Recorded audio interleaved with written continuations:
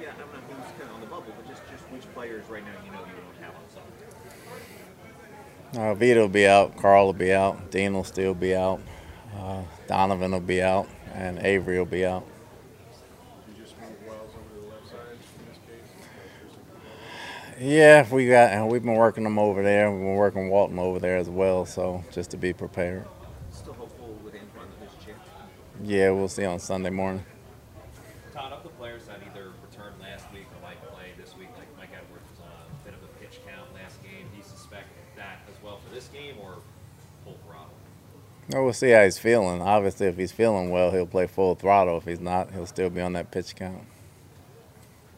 Your outside linebackers played almost the whole game. Are you hoping to maybe not have that kind of workload on this week, or is it just depends on how it goes? See how it goes. We got guys in place. Hopefully, we can sub them out earlier, depending on what they're doing and what we can get in there. From a conditioning standpoint, they can handle. I mean, they showed it last week, I guess, but they can handle every snap as long as they stay healthy, basically.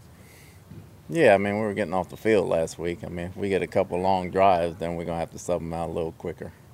Do you get a sense at all when Carlton goes up against some of the better receivers in the game, whether it was Chase last week or going up against Hopkins, that just elevates his game a little bit more? I mean, he shows up every week, but when you go up against the best of the best, it kind of just brings something out. Carlton's a man corner, by trait. He's a man corner. Anytime he receives a big challenge, he's going to try to put his best foot forward, and he's been playing well for us. But he does some good things in zone as well. So we see it every day in practice, and, it shows up in the game at certain times with guys getting the ball as much as Chase gets targeted. With Wells, I know you don't want to see your swing tackle as much as you can, but I'm sure he's got to be kind of showing his value and being able to handle either left or right.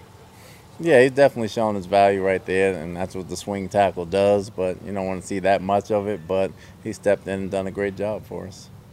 Coach, the 4-10 Cardinals might be moving on to their third string quarterback. Is this the moment of truth right now for your defense after that second half performance last week?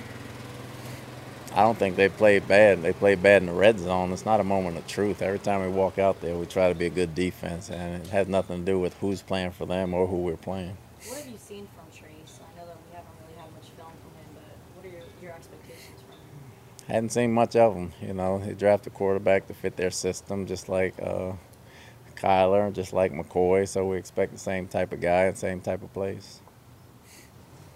Anything else? Yeah. Thank you.